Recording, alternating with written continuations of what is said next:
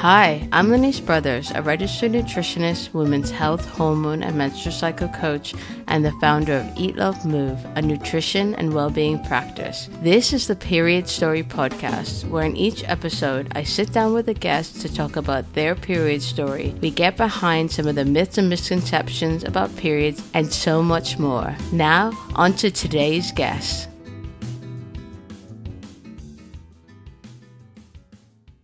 On today's episode, we have Toral Shah.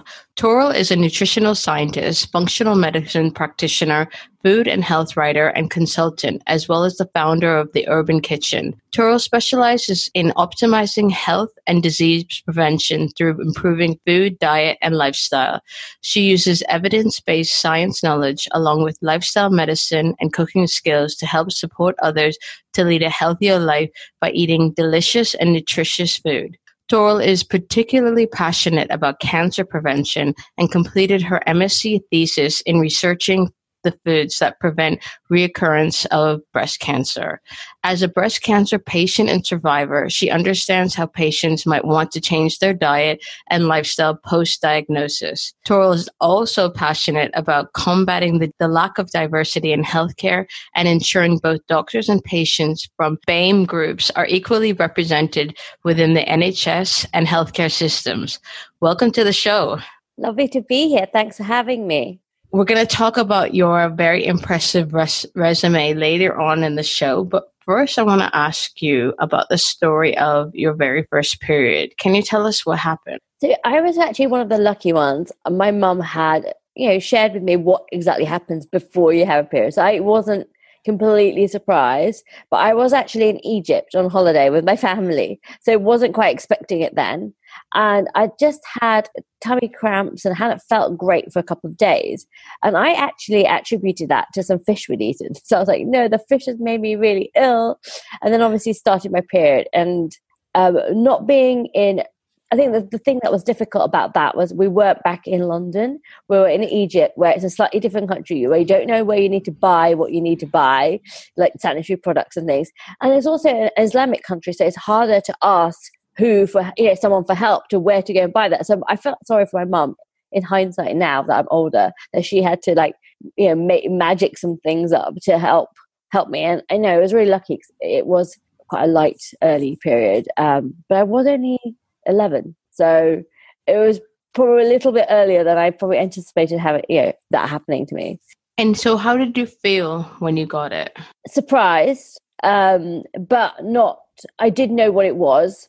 I didn't realize that I had to have stomach cramps. No one had actually mentioned that part to me. I understood what it was like from a biological perspective, but I didn't realize I was going to have a stomachache, and I wasn't going to feel very happy, and I was going to feel kind of slightly miserable and a bit grumpy. And also just not being at home. So being in a hotel was a little bit challenging for me.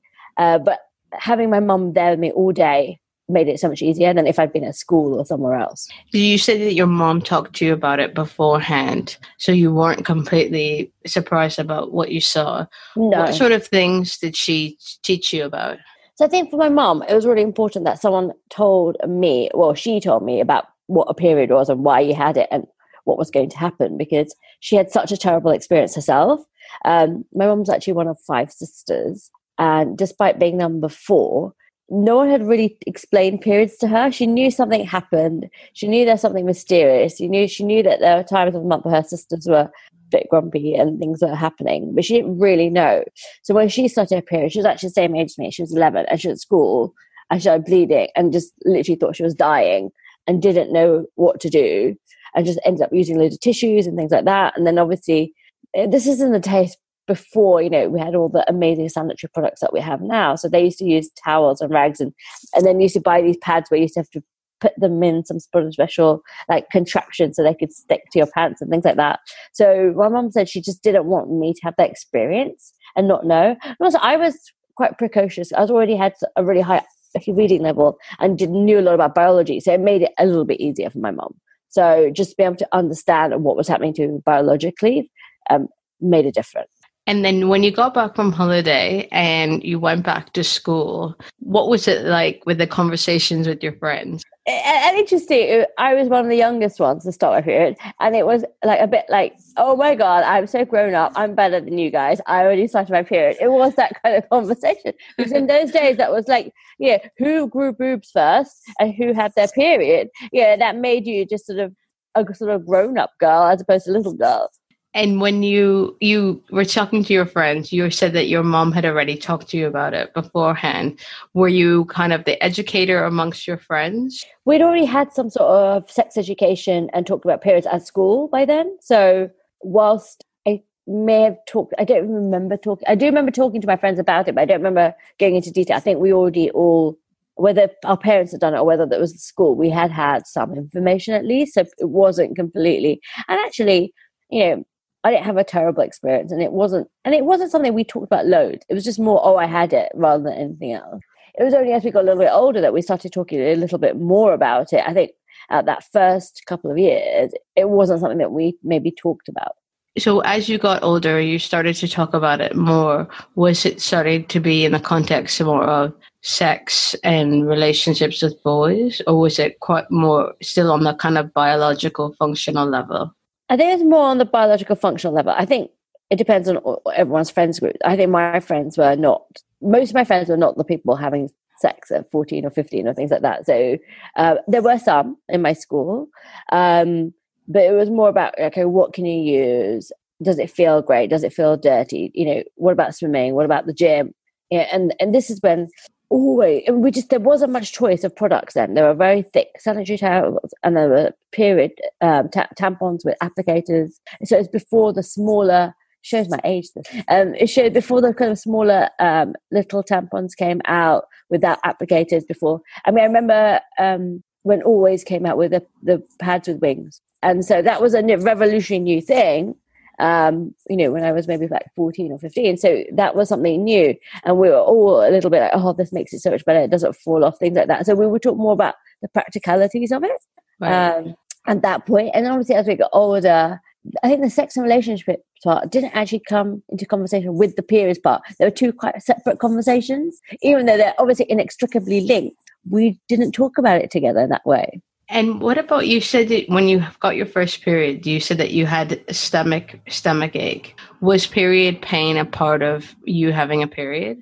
Yeah, period pain has continued to be part of me having a period. And it's something that I have lots of conversations about, because it's something that we didn't talk about. And now, I'm on day 5, so I'm going to be very honest about that. I was going to meet a friend on Friday, which was day 2. And I messaged him and I said, I've got period pains and, you know, I'm not feeling great. Let's not meet for a coffee. Whereas I probably wouldn't have done that with boys before. Obviously, it's a very good friend. But even then, I think I'm much more open about it, just because we, as a society, we're talking a bit more about it. We're talking more about it being a normal bodily function. Before, we just hid it. It wasn't something you would ever tell. And I think my brother was aware of these things, but he's definitely much more aware now. Why do you say that? Because he has a wife. Yeah, he has a sister. He doesn't have any daughters. He's got sons. But I think we're much more open to talking about it. Whereas it wasn't something I would necessarily have said to him when we were 13, you know, oh, this is what's happening. He must have known, but he didn't. Like, it was a bit confusing for him too. So again, we need to educate the boys just as much as we educate the women. So why do you think society is more open about periods and talking about periods now than it used to be? I don't know, actually. I don't know if it's just because we become more open about talking about so many things. We talk about relationships more. We talk about sexuality more. We talk about sex more. We talk about... I think the world has changed so much. I think particularly in the UK, where we were a very kind of closed, stiff upper lip kind of society. And I think things are changed. The society has just changed. I think we've also understand things a bit more from a biological perspective. There's a lot more science about understanding all sorts of things around the period, whether it's the hormonal and the emotional aspects, or is it the physical aspects, and what we can do to support ourselves. I think it's also having a whole society of women, like my mum, who wanted their daughters to have different experiences and talked about it. But yeah, I was out with my sister-in-law the other day, and she's from a different culture. She's from Kyrgyzstan, and her mum didn't explain anything. Her mum gave her a book. So I think it really depends on your own things. For my mum's hugely, hugely open. My mum's also quite scientific, and she works in the healthcare industry. So for me, I think that was because of her passion. She wanted it. I'd be really interested to speak to my cousins to see whether they had the same experience, even though their mums were all brought up with my mum. I feel like my mum's slightly different. So I will actually ask them this next time I speak to them, just because I think it'll be a really interesting conversation. Do you think your mum being so open about periods and kind of menstrual health in general changed the relationship that you had with? I can't say it did or it didn't, because obviously she was always like that. So for me, it was a part of biological life, and that was what was happened to girls. And we always talked about it. And I didn't have to hide it, and I didn't have to hide buying products. So I think it would have made it easier. When I hear about some of my friends' stories, then I think that at least I had someone who was actively engaged in the process and explaining and buying the products and doing things and making sure I had everything I need. Obviously, I can't imagine what it would be like if I had to not know. And I do know from friends and family members that they didn't really know what's going on. They had to try and find tissues and towels and rags, even in those, and even now, I feel like when you think about people from different countries, people still don't really know. So for me, I'm just grateful that I had my mom explain what it was before.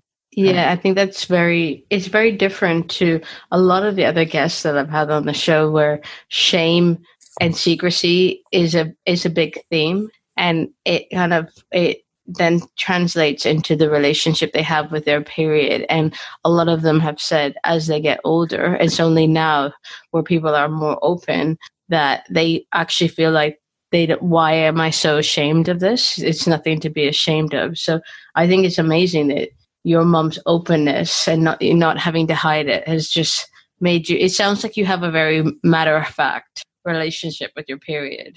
I do now, but I do think there was shame and secrecy. I would have told my female friends. I would never have told any male friends. My brother, my dad knew, just because our family is quite open and that's the way it is. But I wouldn't have told maybe even boyfriends and male friends and other family members, because they'd say, oh, why don't you want to go swimming and things like that. And that you'd sort of make something up. And we would, and I think the society has changed now. And so we are able to talk about it more. The fact that you're even doing this, I love that you have a whole podcast dedicated to talk about your period, because this happens to half the world, literally half the world. We've shrouded it in secrecy and shame for so long. And I still think, for me, when I think about culturally, there are so many aspects of that. So I'm Indian, and one of the things about when you have your period is you can't sort of pray and go to a temple. You're not supposed to cook for people. You're not supposed to use certain things. You're not supposed, and there's so many things you're not supposed to do. And I can understand why. In some aspects, it was to give people rest, so they could actually rest and relax. And then it became something dirty and something secret and actually the whole point of why these rules were created, to give people some time to rest and recuperate while these things happen to their body, has become something nasty and dirty and secret. And I think it's partly the whole patriarchal nature of culture and religion. And I could go on about that a lot more.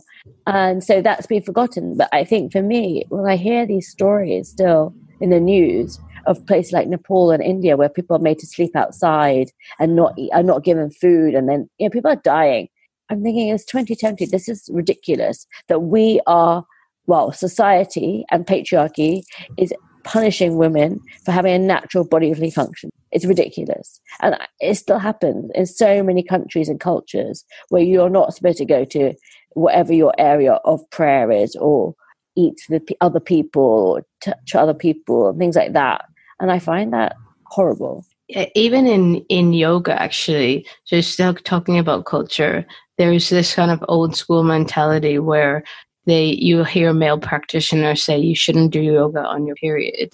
And I actually find that quite frustrating, because it kind of basically saying that you're not allowed to listen to how you feel and what your body is telling you. And actually yoga is amazing when you have your period, especially have things like period pain and cramps, because it can ease a lot of that. So, this, what you're saying about patriarchy and cultural kind of experiences drifting into how people talk about periods, it goes into loads of different areas. Well, I think we have to remember that yoga comes from India and the Hindu culture, and that's part of that why male practitioners say that, because they didn't want to have like people essentially making their yoga space dirty, and you know, they didn't want it not to be purified.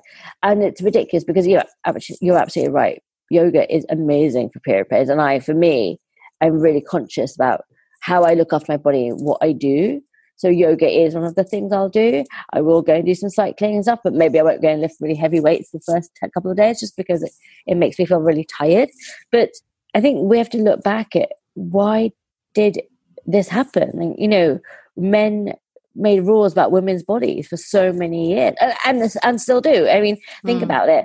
What's been seminal in the last couple of weeks is that certainly in the UK, you know, Scotland is going to provide free period products to school, and now England's following suit. But we pay a tax on these things. Why are we paying tax on sanitary ware, which is an essential item, and we're paying tax as if it was a luxury item? And I find this incredibly patriarchal and kind of ridiculous because it's not a luxury item. We need it. And actually we haven't educated people to understand that. And there's still so many things around period pains and work and stuff, and I have people just don't talk about it. And you know, some women are debilitated with these pains or whatever's happening around that, and so for them to go to work, they can't even say anything. It's not built into our structure. And there are lots of signs that this is changing, but not as fast as it should. And I'd say that it's certainly when I speak to younger people and they're like in their teens and 20s, they're much more open, men and women, about periods, menstrual health, sexuality, and all of that. And I think that's forcing older people, not in like from 30 plus, to start to change their attitudes. But I want to talk a little bit about your cancer diagnosis and how that changed your period, because I know some cancer patients, they go into medical menopause, and I wondered, was that your experience? So I have had a bit of both. So it depends on your cancer. So firstly, I had breast cancer, which was very hormone related. So basically it grows in response to estrogen and progesterone. So what happens in those cases, which is a lot of women, is they want to give you something that will reduce the amount of estrogen in your body or stop your ovaries from producing estrogen. So they're two different kind of things. One is by taking Zoladex, which is an injection. The other one is taking a tablet like tamoxifen. I have avoided Zoladex for a long time. I have an appointment on Friday where I'm sure we're going to have the conversation yet again. But I have had tamoxifen, and it has stopped my periods because it's an estrogen blocker. And it is interesting because it's such a part of being a woman. It feels very different. So part of it is like, oh, great, I can just, do whatever I want to do. I can swim all the time. But actually blocking your estrogen, not having estrogen, changes your mood, changes how your body works, changes how your brain works. Also increases your risk of so many diseases and things like that. So whilst it does help you when you're in medical menopause to reduce your risk of having breast cancer again, or certainly any hormone-dependent cancers, it does change so much of your body. And I think this leads us kind of back to menopause, where, again, it just happens to half the world. And we haven't been talking about it until the last year or so, which I find amazing because women are such an integral part of our society and our workforce now. And we're not actually allowing them the space to understand the menopause and work through it and make allowances for some of the really big changes that happen in your body. Again, as a cancer patient, when you go through medical menopause, people just think, oh, you're being a little bit difficult, you're being hot or something like that. But it's so debilitating, like some of the side effects. So for me, the hot flushes were one thing, but I had some of the rarer side effects, including you just seem to have a very, very, very sore and dry vagina and other parts, vulva. And it's something that we're starting to talk about. It happens in normal menopause too, but because this happens really suddenly, I was in absolute agony and I literally couldn't walk or do anything, to the point where I can't take this drug anymore. And so not only do your periods stop, which is, a small thing, but it's actually, why do they stop? It affects all your hormones because it's blocking your estrogen. And for me, it just ended up being, both times I tried it, because I've had breast cancer twice, it hasn't been something I could actually tolerate for more than a few weeks at a time. because it's so painful. And we've still not really researched or found a cure to help women with these side effects. And it's something I talk about. I'm sure if it had been for men like Viagra, we discovered it quite quickly, but because it's for women, the research hasn't been there. And, lots of women go through medical menopause with different types of cancer because of chemotherapy can just also stop your ovaries from working and things like that.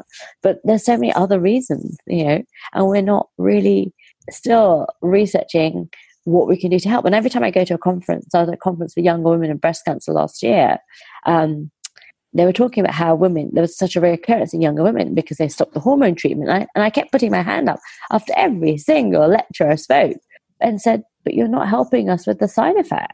I mean, I know I can do for myself, and I work in nutrition and lifestyle medicine, but even then, there's very little, and you're insisting that we keep on these drugs. And I totally understand why, but actually, it's much harder for younger women, and you're not helping us. And we're finding it really difficult, both emotionally and physically. What was the response of your doctor when you went to them and talked about the side effects you were experiencing? So my own GP this time round, I have a female GP who's absolutely phenomenal, who used to actually work in AIDS research and so has had some experience of women who've had AIDS treatment having exactly the same side effects because they suddenly go into menopause too. And so she had loads of ideas of things to help me, including taking some vaginal estrogen pessaries and creams and all sorts, and just the conversations and just actually listening to me. And that was amazing. The previous time, they just all seemed really baffled that this was a side effect. I did end up seeing a gynecologist at Chelsea and Westminster, but again, we kind of agreed that let's just stop it and we didn't know what to do. I think I'm very knowledgeable about hormones and how our body works, so I have a little bit more say in my own treatment with my cancer. And so it has been a little bit easier to have those conversations. I'm also quite strong-willed, so if I'm not doing something because it's making me feel horrible, then I'm not doing it. And I can explain why I'm not doing it and what kind of. But I think for a lot of women suffer in silence. And I was at an event on Tuesday about medical menopause and the side effects for younger women with a charity called Trek Stop. And, so many women had no idea that there were things that could help them. They could take some forms of HRT, or they could take some of these creams or patches and things like that. And I think, again, we need to start educating people. And we need to talk about these things. And if we shroud it in secrecy, and again, don't talk about how it impacts our society and our workforce and women, then we're not going to be able to help them. What do you think your experience of being in medical menopause will do for your eventual journey into perimenopause and menopause? I think I'm a little bit understanding of how difficult it might be and preempting that I'm going to need some support around this. I'm also conscious that a lot of things that can help people through perimenopause and menopause may not be suitable for me just because I've had an estrogen-dependent type of cancer.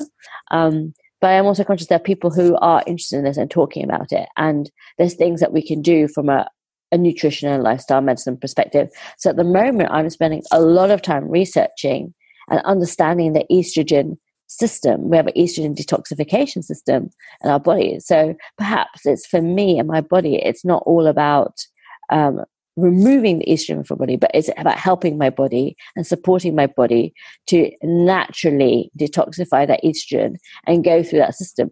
What's really interesting about the perimenopause and menopause is that we've not talked about this to women. When do we get it? We've never ever talked about this in school.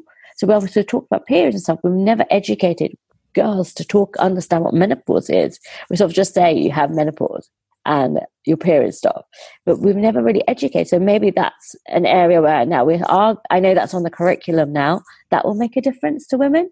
For my own personal journey, I'm just conscious from now on, being in my 40s, that, perimenopause may happen soonish. I don't know when I would go into natural menopause because my mum had breast cancer too, and she had chemotherapy and suddenly went into menopause from having her period and being actually quite normal so we don't actually know what the natural age of my mum having menopause is, and that's really the biggest indication for when you would have menopause. So I'm really interested to see what happens in the next kind of 10 years. It's interesting that you're talking about a mix of HRT and also nutrition and lifestyle interventions, and I think that's actually really positive to hear, because in the conversations about menopause, they're very dominated right now of HRT, HRT, HRT. And I do find it frustrating. And that's not just because I am a holistic nutritionist. It's because I just know that HRT isn't, it's a solution, but it's not the only solution. It's not the only solution, but from my perspective, when I think about the side effects of the body not having estrogen, how it increases your risk of cardiovascular disease, affects your brain, so you're not working so as well, you have brain fog, and all the other different risks, and osteoporosis, things like that. I do think I kind of want HRT just to continue, for my own health. But I agree. I think there's so many things. So one of the things I wrote about last year is that there's been some research that the Mediterranean diet, so diet full of vegetables and fruits, legumes, a little bit of dairy, lots of kind of fish, can actually help to delay our menopause by up to 3 years. Delaying our menopause is actually healthier because it means our body has estrogen for longer, and we reduce these risks of having cardiovascular disease and osteoporosis. But also, when we reduce our estrogen, we also become a little bit more insulin resistant. We're already becoming more insulin resistant as we get older, particularly if we're putting weight around our kind of midriff area, which often happens as our estrogen levels decrease.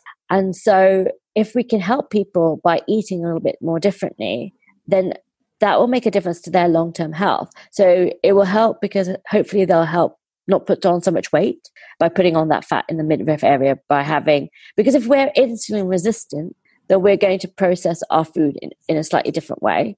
And so insulin is not going to work as well. So we are more likely to store extra food as body fat. So by understanding that helps hopefully for us to understand how to eat. Also, we need lots of fiber to help detoxify estrogen from our body. And it helps our gut health and everything anyway. And having these kind of legumes and things, we know that there's so many good things for heart health, for our there's lots of good protein in them. There's lots of really good fiber. So maybe it's about doing a little bit more research to understand how that's going to help our bodies. I think that having a slightly lower carb diet can help some women. And again, we're looking, and I think that works again with our insulin resistance. And I wrote about this a couple of days ago. So maybe it's just understanding this a bit more, because it's not something I don't think that, so doctors aren't really educated in menopause. That's the other thing. I find it quite scary that lots of GPs aren't trained in menopause. Unless your GP is a specialist menopause certification, they may not know that much, even if they're women. And given that half of the population are women and will go through menopause, I find that quite terrifying. So why isn't nutrition, why isn't menopause part of the general GP training, given that it's important to everybody and menopause is going to affect half their patients? It's actually quite frightening sometimes what you hear secondhand about what GPs have said about menopause. So I was working with someone last year, and her GP said to her, perimenopause isn't real. It's not a real thing. Yeah. Oh my God. And that's actually not the first time I had heard that. And it was only when I got her to do some tests, and then she went to her GP with the test results and said, well, actually, this is what my tests are showing. And the GP was like, oh, actually, this might be perimenopause. So, but then it started being a conversation about HRT. And, HRT is fine, as I said, but I think there are other things, because this client was so young, that could have been done first. So that education piece is so important. And I know that you're involved in a lot of campaigning. Have you done any campaigning around more education for GPs within this area? Not in the menopause areas yet. It's something I am constantly talking about, though. You have to pick and choose the campaigns that you do. But one of the things I have talked about is I would love doctors to learn more about nutrition. So I'm really supportive of an organization called NutriTank, who are trying to get nutrition onto the curriculum, for medical school. Obviously the same with Culinary Kitchen and, Dr. Rupi. So there's definitely that. As far as menopause, for me, it was really getting my head around. I didn't really realize that doctors weren't educated until I've started investigating it for myself and trying to help women with particularly with medical menopause, because I work with a lot of cancer patients, but also some of my cancer patients are post or during menopause, and they're not getting any support. So I think, and it's not even the difference between male GPs and female GPs, it's just that people aren't understanding. So I do think I need to start campaigning for this, because it's such a simple and natural bodily function and part of life. And if it affects our workforce, then we need to support that. And I think that's the interesting element. And I think that's where it will make a difference. Understanding that people who are most productive, whether they're male or female, are kind of between 45 and 64. They're the ones who make the most money. So understand that women who go through menopause are normally within that age frame, and that's going to impact our economy and our workforce. That is what I think will actually push people into looking and helping people through menopause more, because it affects our workforce. I don't think the actual fact that women just having menopause and it being difficult is something that's encouraging people to necessarily research or learn more. And it's a shame, because why does it have to all be about the economy? I want to just talk a little bit about one of your other passions, which is about the lack of diversity in healthcare. And I wondered if you could speak a little bit about your experience in having dealt with the NHS with your cancer treatment, and did you feel that your ethnicity affected the treatment you got? So I'm actually going to say no. I am very lucky. I have a really amazing team. They're quite mixed. I'm also very understanding about my own body and what was working. So when I was diagnosed with breast cancer, it actually took me quite long to be diagnosed, not because of ethnicity, because I was young. I was 29 and no one really believed me. And so I was very lucky that my mum believed me. My own GP at the time didn't believe me. So I had a new GP who didn't take into account of the family history. And then, was diagnosed and looked after. I think from why I'm involved with this is just understanding the statistics. For me, I come from, I went to medical school. My mom works in healthcare.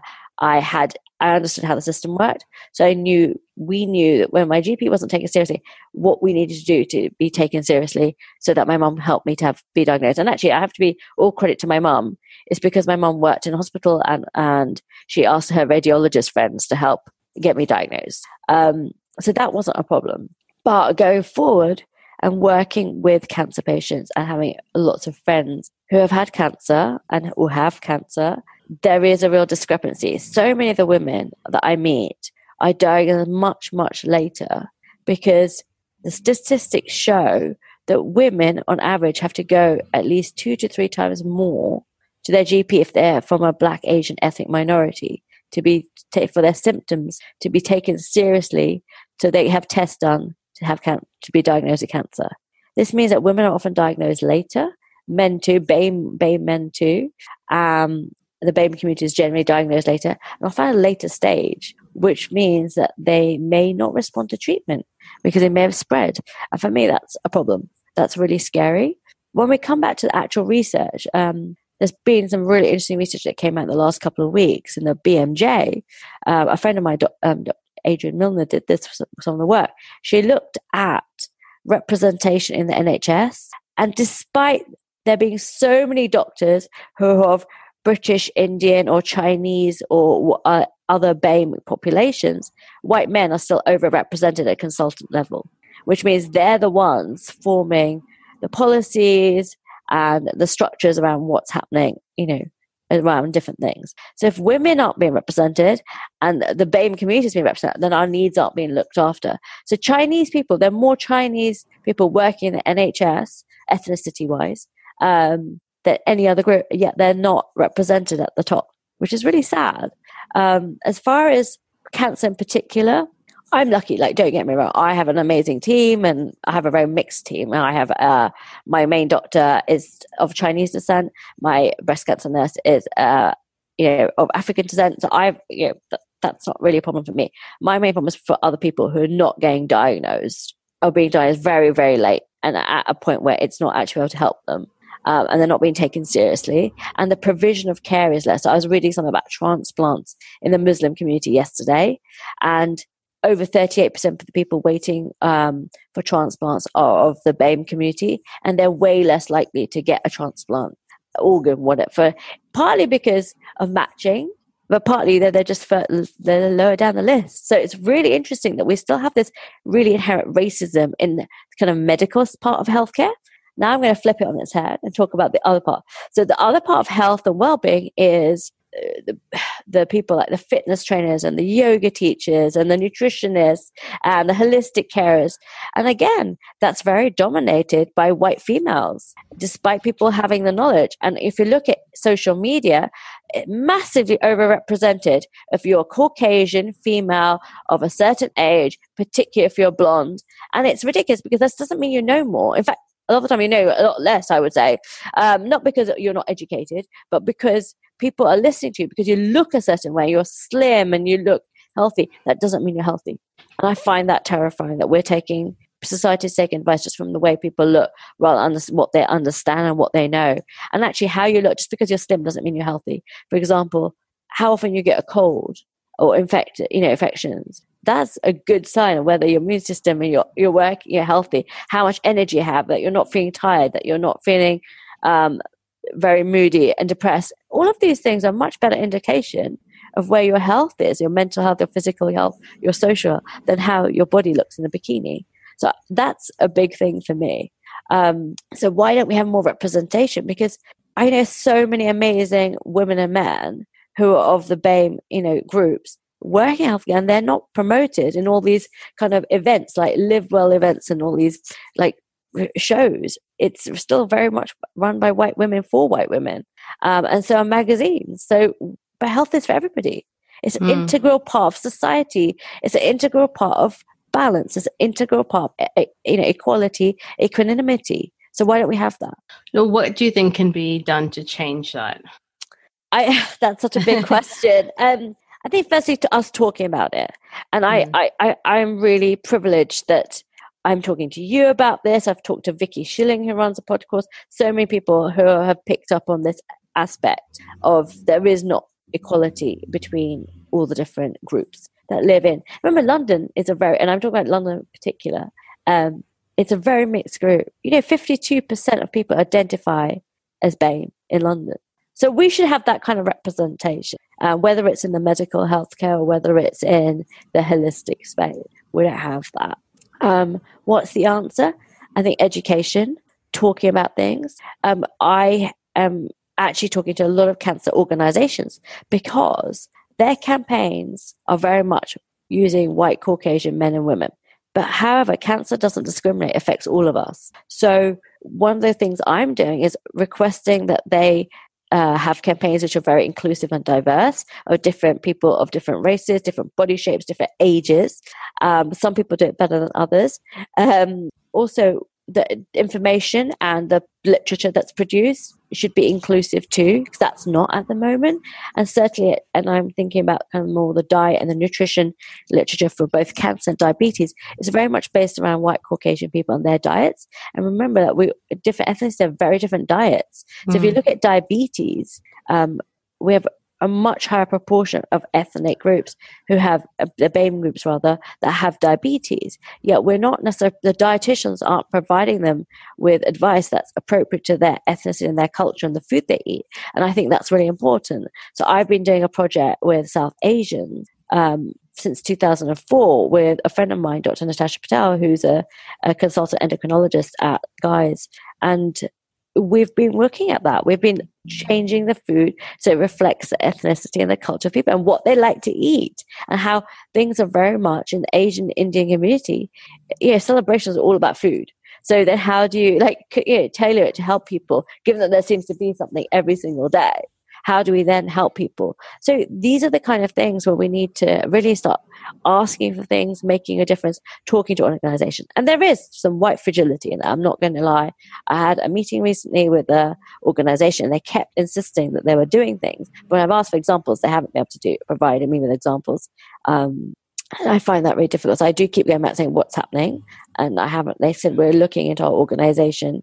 And if nothing happens in the next few weeks, I'm going to take it to their CEO.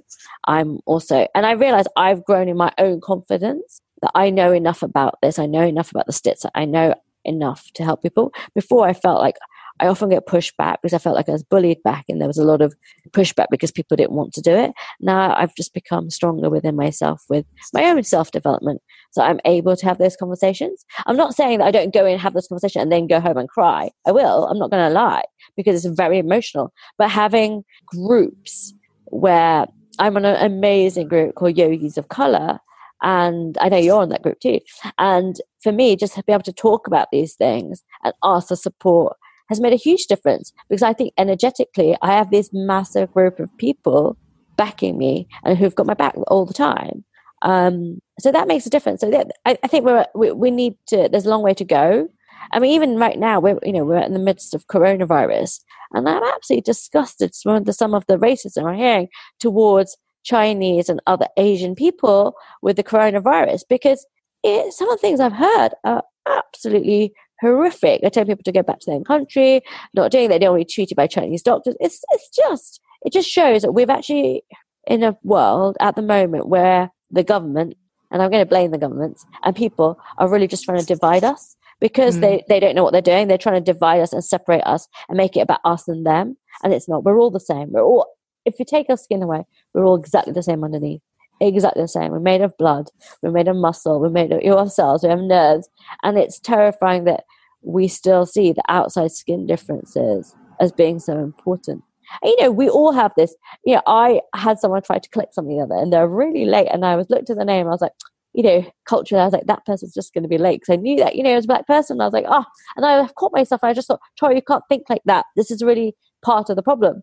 That person was really late, but that's why I was thinking it, not because before they were late. But and so I think we all have to be conscious of our own state where we're discriminating people in our head, and just acknowledging that means it goes away. Just being open about it, being brave to it, being vulnerable. And I think Brené Brown has some fantastic things. She talks about racism and differences between people in her book, Braving the Wilderness. And I think that's definitely, and I've highlighted some bits, I've been sharing bits and pieces, because we've got to a world where we're trying to be in a tribe, and it doesn't matter, and we're almost believing what our tribe says. So for example, with veganism, you fit the vegan tribe, and whether people are saying things that make sense or not sense, and you just want to fit so badly in that tribe, you're basically then trying to distance yourself from other people. But actually, we're all the same.